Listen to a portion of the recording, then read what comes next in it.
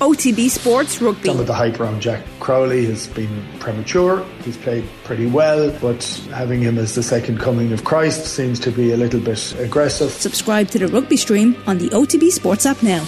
You know, that wasn't an All-Ireland winning performance. Probably should have won the game based on their second half performance. Is it a step too far to say it was the performance so far of the World Cup? Maybe not. OTBAN's performance rankings with Gillette. I'm scratching my head at performances which just lack that intensity.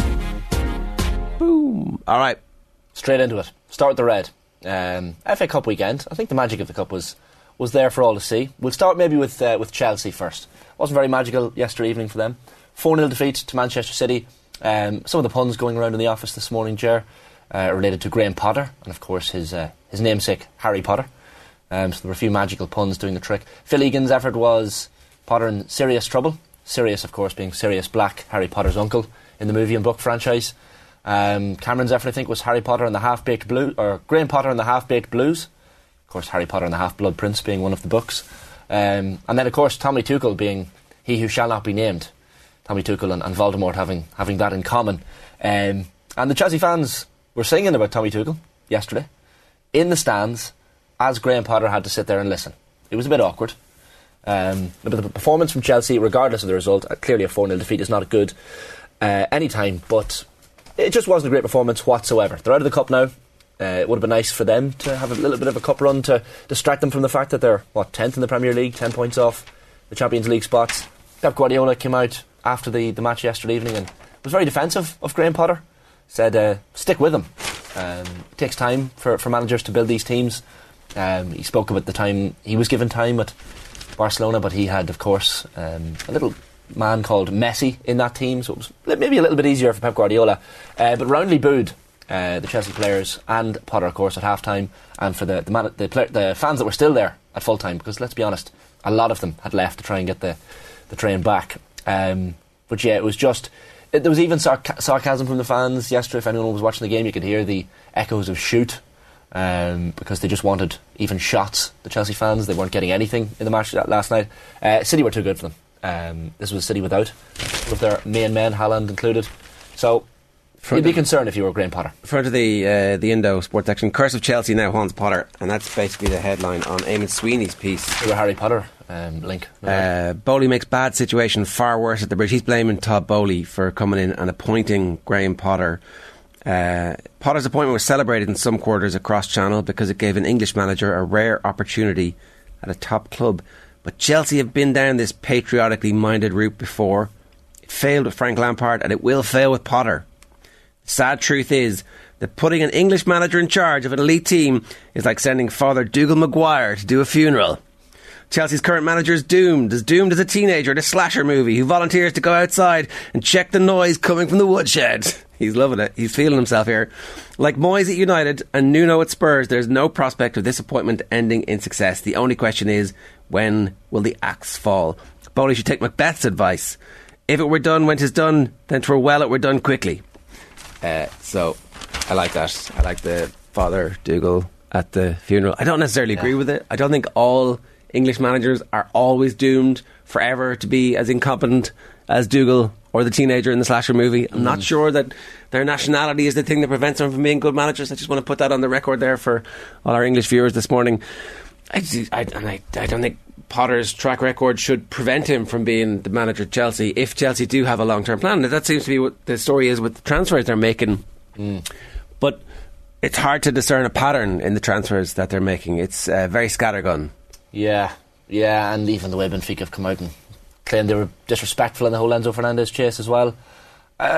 Is this a surprise, the whole Graham Potter thing? Like, when he joined from Brighton, were we all not like, well, this could go very badly. Things are going well at Brighton, you could stay there and continue a great job. Yes, it's very, very hard to turn down a job from the big six, I guess, and Chelsea being one of them. So I understand why Graham Potter took the Chelsea job, but in hindsight, because a lot of Chelsea fans didn't really want Tommy Tuchel to be sacked, so it was a poison chalice to some degree.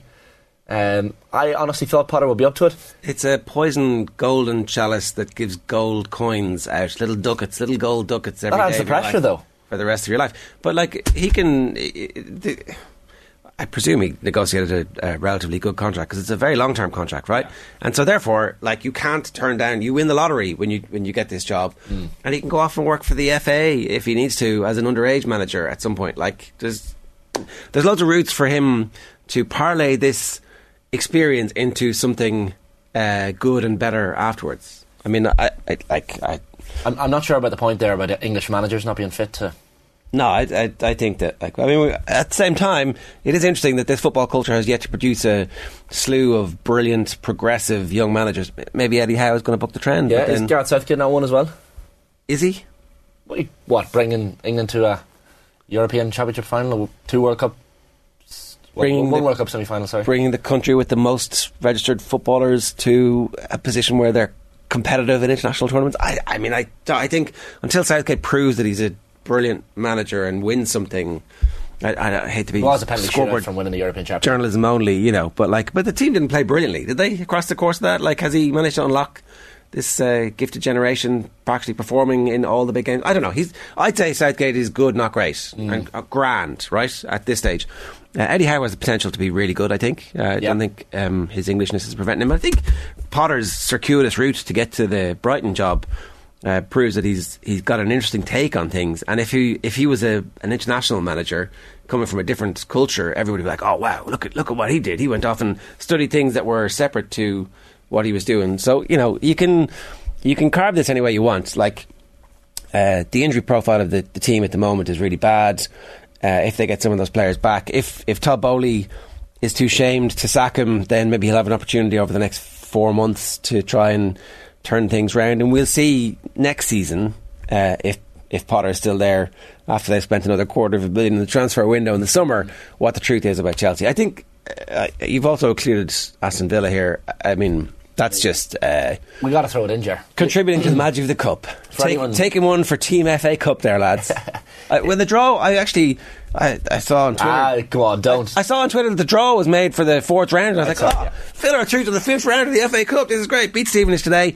Go to Stoke, no problems, and then 5th round of the FA Cup. That'll feel like a big game. That'll be great. So if I was as complacent as that, then presumably when Villa saw the team that was named, they were like, oh, we're just going to show up and batter these today, aren't we? Yeah.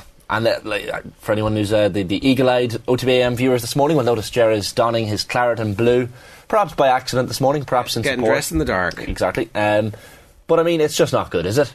Villa brought some of the big guns off the bench. They had a strongish starting team. They finished with fairly close to perfect team. Well, you know, maybe if they'd picked the goalkeeper who needs game time. Do you know what I think Villa need? Harry Maguire. Yeah. Potentially. Yeah. These rumours have been doing the rounds of the weekend. Doesn't seem to be any truth to them. No, there's no truth in them. No. Would you not have Harry Maguire at Aston Villa, Ger? So should we help a massive club make up for their mistake by saddling ourselves with the wages that they have overpaid this guy who is nowhere near worth what they paid for him? Yeah, that's a great idea. But look, we've just been exactly the same with Philippe Coutinho. How's that working out? His transfer fee will be drastically reduced. I mean, you wouldn't. Presumably, it's on loan. And there's no fee, because if there is, you're like, okay, stupidity here. Like, Villa need to be looking at what Brighton are doing and what that tier of clubs who have good, successful recruitment, where they're buying directly from South America or they're buying directly from second tier Spanish and Portuguese football, and they're giving players game time, and then those players are becoming seasoned internationals, and then they're suddenly worth 70-80 million, as opposed to taking second-hand cast-offs of failed players from big clubs who are already on massive wages, which is what they've done. They're paying Luca Dean apparently 170, 180 grand a week. What the hell's going on? It's a bit mad, isn't it? Yeah, it is a bit mad, but it's not as mad as Chelsea. These things are not the same. Don't be hiding this now. These things are not the same. I thought I was watching Sheffield Wednesday Newcastle the other night and really enjoying it, and I was thinking, this is the story of the third round. Newcastle being knocked out, the Saudi-backed Newcastle being knocked out by Wednesday, and then League 2 Stevenage. And JP Wright has said it in the YouTube comments already. Watching Aston Villa implode was the magical cup moment of the weekend. This means the FA Cup is back, Ger. So here's a stat for you. A record-equalling number of Premier League clubs since the league's inception in 1982 are now guaranteed to suffer early elimination in this season's competition. The cup is back, baby. We love the FA Cup. Wolves Liverpool was another one as well. And Unai Emery's a cup specialist. Hasn't he won the Europa League on a number of occasions? I know. Well? That's exactly why I was thinking. This is our route into winning the Europa League next season. Like, what were you doing? Yeah. And apparently Emery had really been targeting this game, and I saw a dig. It was a fantastic dig from Stevenage on Twitter.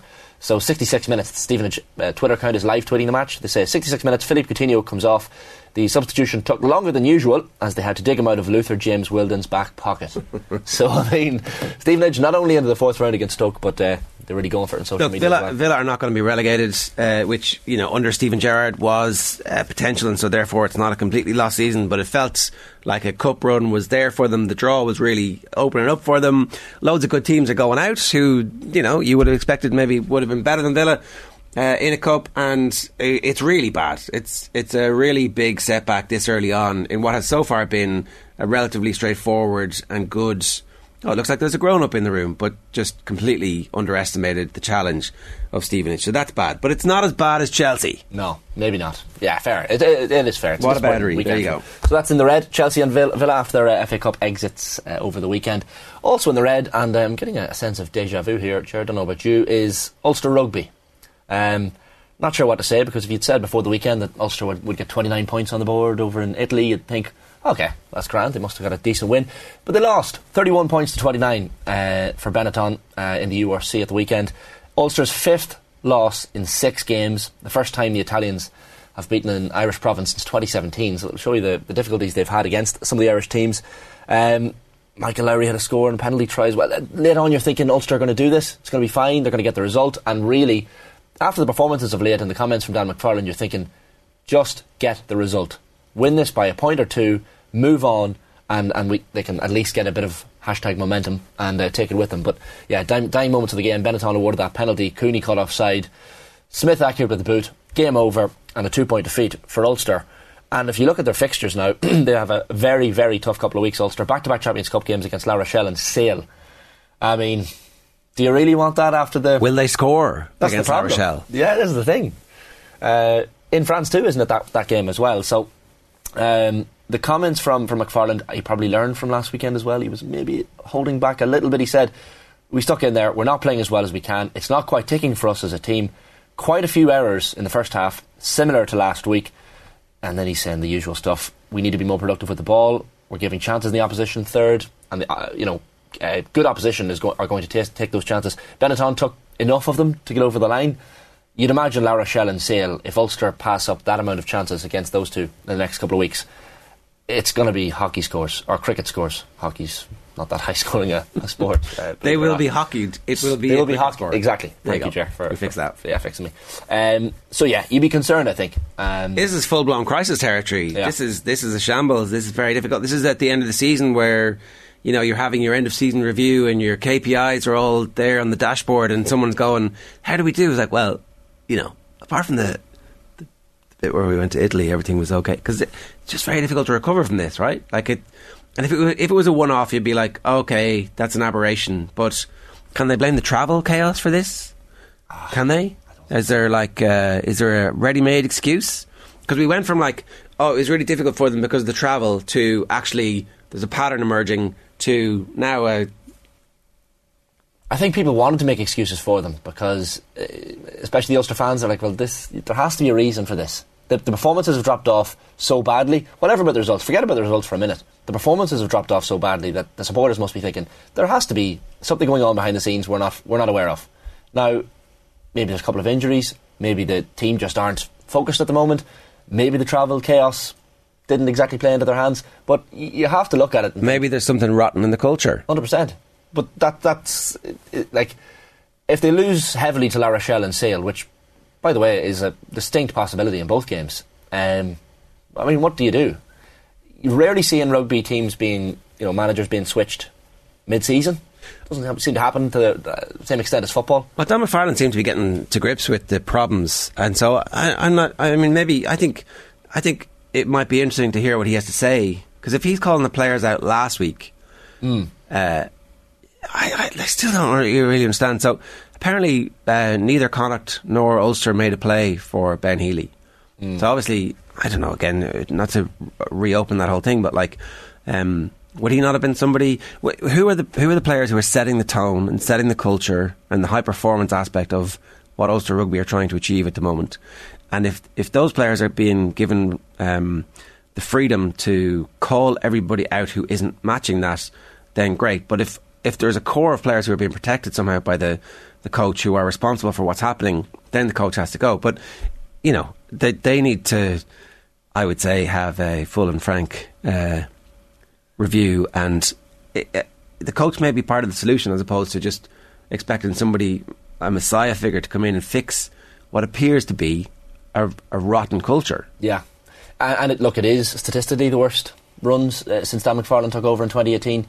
If you're to pick any positives out of the Benetton game, it's that they came back well. They were 28-15, I think, down at one point in the second half. Came back to lead 29-28.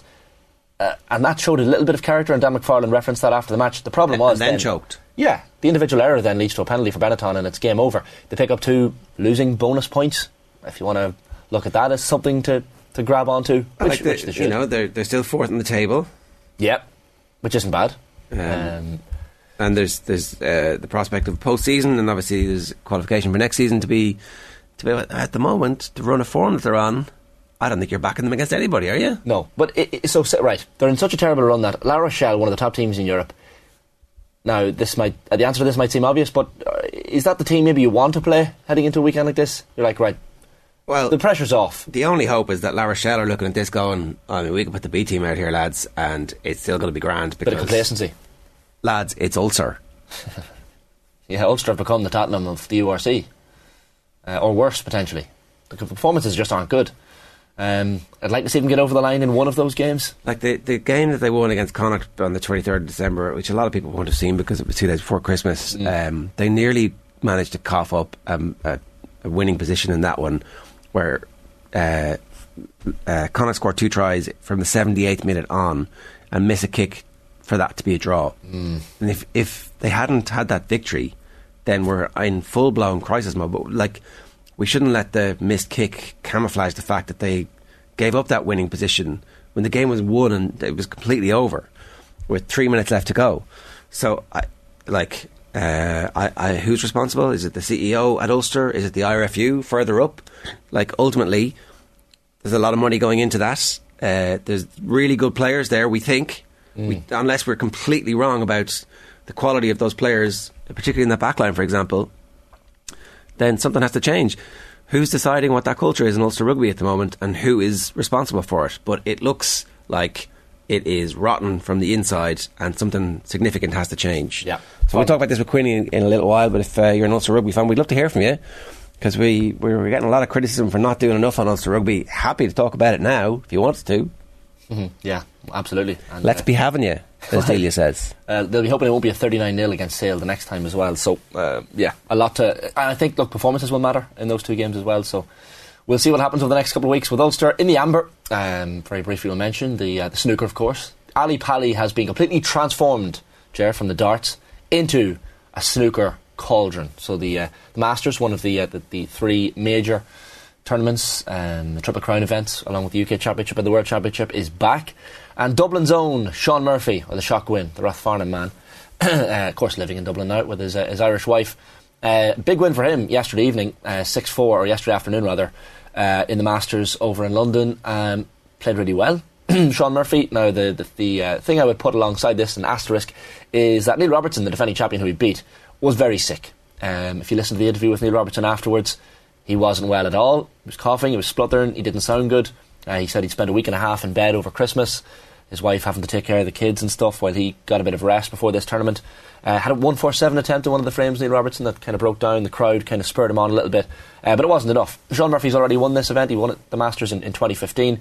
Breaks of 98, 53, 61 and 100, and then sealed the victory to win at 6-4, so he moves on to the next round. It's only, of course, the top 16 players in the world in the Masters. And then yesterday evening, another surprise result. So the 2 games yesterday were both surprises. Hossein Vafai, the Iranian player who was only brought into the Masters because of the Chinese match-fixing allegations, beating Mark Selby 6 frames to 2, the three-time Masters champion. So 6-2 it was a very one-sided game, 2-all at one point, but the Iranian pushing on. He'll now face Murphy will now face either Karen Wilson or Stuart Bingham, and Vafai will play either John Higgins or Jack Lasowski in the last 8 on Thursday. So first time at this event for Hossein Vafai. no strain to the big occasion. He's got the better of Selby before, at the last 3 meetings, in fact, Triple Crown events. So he's a bit of a bogey player for Mark Selby. I've only put Sean Murphy in the amber because big win for him, big shock beating the defending champion, but he still has plenty more to do. He's only into the last 8. So decided to put Sean Murphy into the amber this morning. Alright, onto the green? Yeah, onto the green. We've got the Club GAA. Not sure if I've ever said this on air, but Malachy O'Rourke is one of the greatest managers there's ever been in any sport. And if I haven't said that, I'm gonna put that on record right now. Not to remind people, not to brag or anything, but I did say Glen would win the All-Ireland Senior Club Championship. This was in the very early stages up in Ulster. This was while Kilcoo were still hanging around, with Mike Cullen to come in the All-Ireland semi-finals. This Glen team are too good. And I haven't changed my mind. I actually think they will beat Kilmacud. If they play to their capabilities, I think Glen will beat Kilmacud in the All-Ireland Club final. Which, look, seems remarkable, because when Malachy O'Rourke took over a couple of years ago, they had never won a Derry Senior Championship. Never mind in Ulster. Never mind in All-Ireland. The man, as I said, touches gold with everything he goes near. Their work rate, their character yesterday against Mike Cullen was brilliant. 4 points to no score after, 10 minutes. Got out of the blocks quicker. Their midfield, Conor Glass leading the way for them, as he usually does. Tiernan Flanagan with the goal at the start of the second half was kind of the turning point for them, and in many ways killed off the challenge of Mike Cullen, although it was only 2 points in it at the end of the game. The worry for Glen before the match was that they had a 4-week break after winning the Ulster title. Rustiness was something Malachy O'Rourke had mentioned, but they were fairly disciplined apparently over Christmas. They trained quite a bit over Christmas. They were vulnerable as well. Mike Cullen turned them over in their own 45 a couple of times, led to points or scoreable frees. So there were moments for Glen, and they kept Mike Cullen getting back to within 2 points. But the better team, I think everyone will agree, won on the day, and they're looking to become the first Derry club to lift the Andy Merrigan Trophy since Ballinderry Shamrocks back in 2002, so 21 years ago. And in a fortnight's time is a date with Kilmacud Crokes to look forward to. Kilmacud, of course, who would win the Talton Cup, looking to first of all try and win an All-Ireland Senior Club Championship this year, of course, after the heartache of losing to Kilcoo last year with that last gasp goal. 114 to 14 points win over Cairns O'Reilly's. David Moran, who's been on the show with us, Ger, was brilliant for Cairns O'Reilly's. His high fielding was something to behold on the Croke Park turf, but Kilmacud just had too much. Interestingly, Paul Mannion named on the bench for Kilmacud yesterday evening. Didn't come on, and I heard Robbie Brennan, the Kilmacud manager, kind of talking afterwards, saying, we'll see, look, a couple of weeks might be too soon for him, but we'll see. What I was reading from what he was saying was absolutely Paul Mannion will be fit. Essentially, he'll be ready to go in 2 weeks. Alright, you weren't having any of it. No. Robbie Brennan has a screensaver of Kilcoo celebrating on his phone. It's actually the screensaver on his phone of Kilcoo celebrating last year. So it's a good line from Sean Moore in the Irish Times. Crokes manager Robbie Brennan looked like he'd seen a ghost. Was last February on his mind. Because obviously, as you say, at the very last second of the game yesterday, a free gets floated in to the edge of the box, and David Moran gets his hand to it, and it gets a bit of a ricochet, and one of the Crokes defenders is on the line to catch the ball under his own crossbar. Now, there was enough bodies there that it would have been like the end of all endings if they had managed to come back from the 6 points down that they had been. So I think they probably deserved to win the game, Crokes. Yeah, they did. The only thing I would say about Crokes is that there were some worrying signs, and maybe Crokes, when Robbie Brennan will see that as a positive, something to work on. But when they were 6 points up, there was a goal chance that would have made it. There's 7 points up at 1 point with 10 minutes left, and rather than tap it over the bar, they went for the goal that was going to kill the game. And you think, okay, that's the killer instinct that you want in your team. I don't know, I wouldn't be too pissed off at them going for the goal. It was a good save, and then all of a sudden it's like, the ball is being sucked into the net. So look, I'm sure Glen are delighted that you keep banging the drum for them. I'm sure that they're like, no, shut up, Shane. Yeah. Shut up. Just waiting for the text. We're supposed to be under the radar here, and you're like, this is the greatest manager of all time. Well, I think he's proved it. He's taken Glen to an All-Ireland final now, who before this year had never... Imagine taking over a team at the start of a year and they've never won a Derry Championship, and wins a Derry Championship, wins an Ulster, gets the All-Ireland final. There's no ceiling for this Glen team. They're brilliant. Their age profile is very good as well. There are some worrying signs with Kilmacud in terms of not being able to kill off games, but I would say Shane Foley and the Cairns goal yesterday saved a lot of goal chances, so Kilmacud could have won by more. But the final's going to be fascinating. Two very defensively solid teams. Shane Walsh's also good at football. He's pretty decent, and he had a quiet game yesterday by his standards. But any time they needed something, like... Yeah, he was available. He steps up, and then you look at Mannion coming back into the team potentially in 2 weeks' time. That's going to be a final for the ages, I think. So looking forward to that one. Glen versus Kilmacud Crooks. We'll move on to the other green now for the performance rankings. Sorry, one last thing. We wanted to do the pitch invasion there. We're going to show the... Oh, yeah, of course. Sorry, Fussa. I forgot to mention Fussa, the club GAA. So there was a false alarm, first of all, and then, of course, the final whistle does ring out. I think it's all over. It is now. David Clifford, needless to say, is the man in red there as the fans head over. I mean, Clifford making the point, speaking with Aisling after the game, that outside of Kerry, the fans aren't used to it.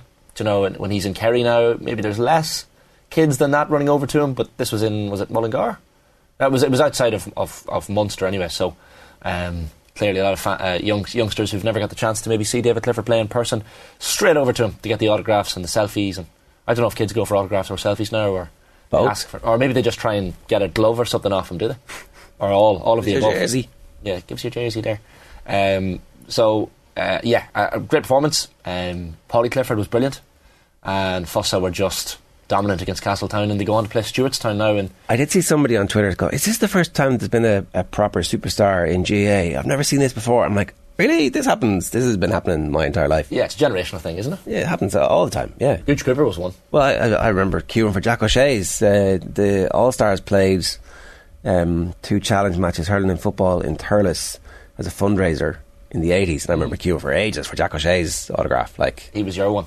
Well, or whoever, you know. I understand how those young kids feel. Like, those young kids run onto the pitch. I remember meeting Michael Donnellan when I was a kid, and a Monaghan man, but dad from Dunmore in Galway, and Donnellan. I was just off that age in 98 and 01 where I was susceptible to... well, Donnellan was like an absolute superstar, where there was just this kind of, this guy can do stuff we've never seen before. But like, as a kid, yeah, you know. Whereas like older generations are like, there was a fella who did the same thing in the 70s and 80s. And that's just how it goes. It's always people looking back. But this isn't, what I'm saying, this isn't new, and it's great. That's all. 100%. I remember meeting Donnellan in Healy Park in Omagh after Galway Tyrone League game in 03 or 04, I think, and I nearly fainted. Like, meeting this man in person, I was like, oh my God. What did you say to him? Can you sign my programme? There was a lovely photograph of Donnellan in the programme, and he was almost embarrassed. If you've ever met Michael, he's quite a shy guy, but I can understand the David Clifford mania. So yeah, Fussa Stewartstown is a big one in the junior final, by the way. Stewartstown, is it Gareth Devlin, I think, is the old guy in that team. He's a bit of a veteran, scored 1-6 of their 1-14 against Clifton in their semi-final yesterday. They have been intermediate recently enough in the Tyrone Championship, so that Fussa Stewartstown game again is a big one. So looking forward to these club finals. They're set up quite nicely. Finally in green this morning, and I think rightly so. We started with the FA Cup, and we'll finish with the FA Cup. The Irish in the FA Cup, getting good headlines. The Wolves-Liverpool game, I think, is one where we should mention. Really good performance by Nathan Collins, albeit he had one clearance kind of across the pitch that was passed directly to Trent Alexander-Arnold, which led to the Darwin Núñez goal. Couldn't have done a whole pile about it. He is man of the match, yeah. Deservedly so. And Joe Hodge as well, I know, someone who stood out for you, Ger. Just a solid performance from a lot of Irish players at the weekend. You saw Promise O'Mashare scoring the goal for Fleetwood Town in a bit of an upset win for them as well. They beat QPR. QPR apparently have the worst record of any team in the FA Cup third round, which is quite a stat. But a big one for them. And that they're Fleetwood now beyond the third round for the first time in their history. Former youth international Promise O'Mashare as well. Shane Long, really in the years. Shane Long. I mean... And then the draw. They're going to... Old Trafford. Yeah. That's going to be decent. Yeah. Paul Ince, isn't it, in charge of Reading as well? So there's a few strands to that one. The draw, I think City fans and Arsenal fans have been looking at the draw going, no. Obviously Arsenal have to get past Oldham tonight, but the winner of Arsenal-Oldham plays Man City in the fourth round. So City will have probably had to have got past Chelsea and Arsenal to make the fifth round of the Cup, which is quite extraordinary. But yeah, Jason Knight scored. James Collins scored as well for Derby. There was loads of good. The FA Cup was an opportunity for a lot of Irish players. You kind of felt like maybe it might be an opportunity for Caoimhín Kelleher. Yeah. A lot of conversation in the aftermath of the fact that he wasn't getting in the team for the Cup. Something changed. Is it just they needed extra game time? They wanted some confidence in the defence. What's going on? Why wasn't he playing? Very surprised. And whether or not that will lead to some conversations in January for him, I don't think it will. He seems happy enough being part of that first team squad as opposed to playing first team football at the moment. But good win for Southampton in the Cup, an opportunity for them to Maybe Bazunu played well, Castle as well. Shackles made some big saves was the report that I read as well. So yeah, not bad. Irish players in the cup in green. Maybe we're reaching. You get to decide. It's the Gillette Labs performance rankings every Monday. We put a box up on Sunday evening on Instagram. But in the meantime, of course, you can tweet us at OffTheBallAM if there's anybody you think should be in green, in amber, or in red. OTBAM's performance rankings with Gillette.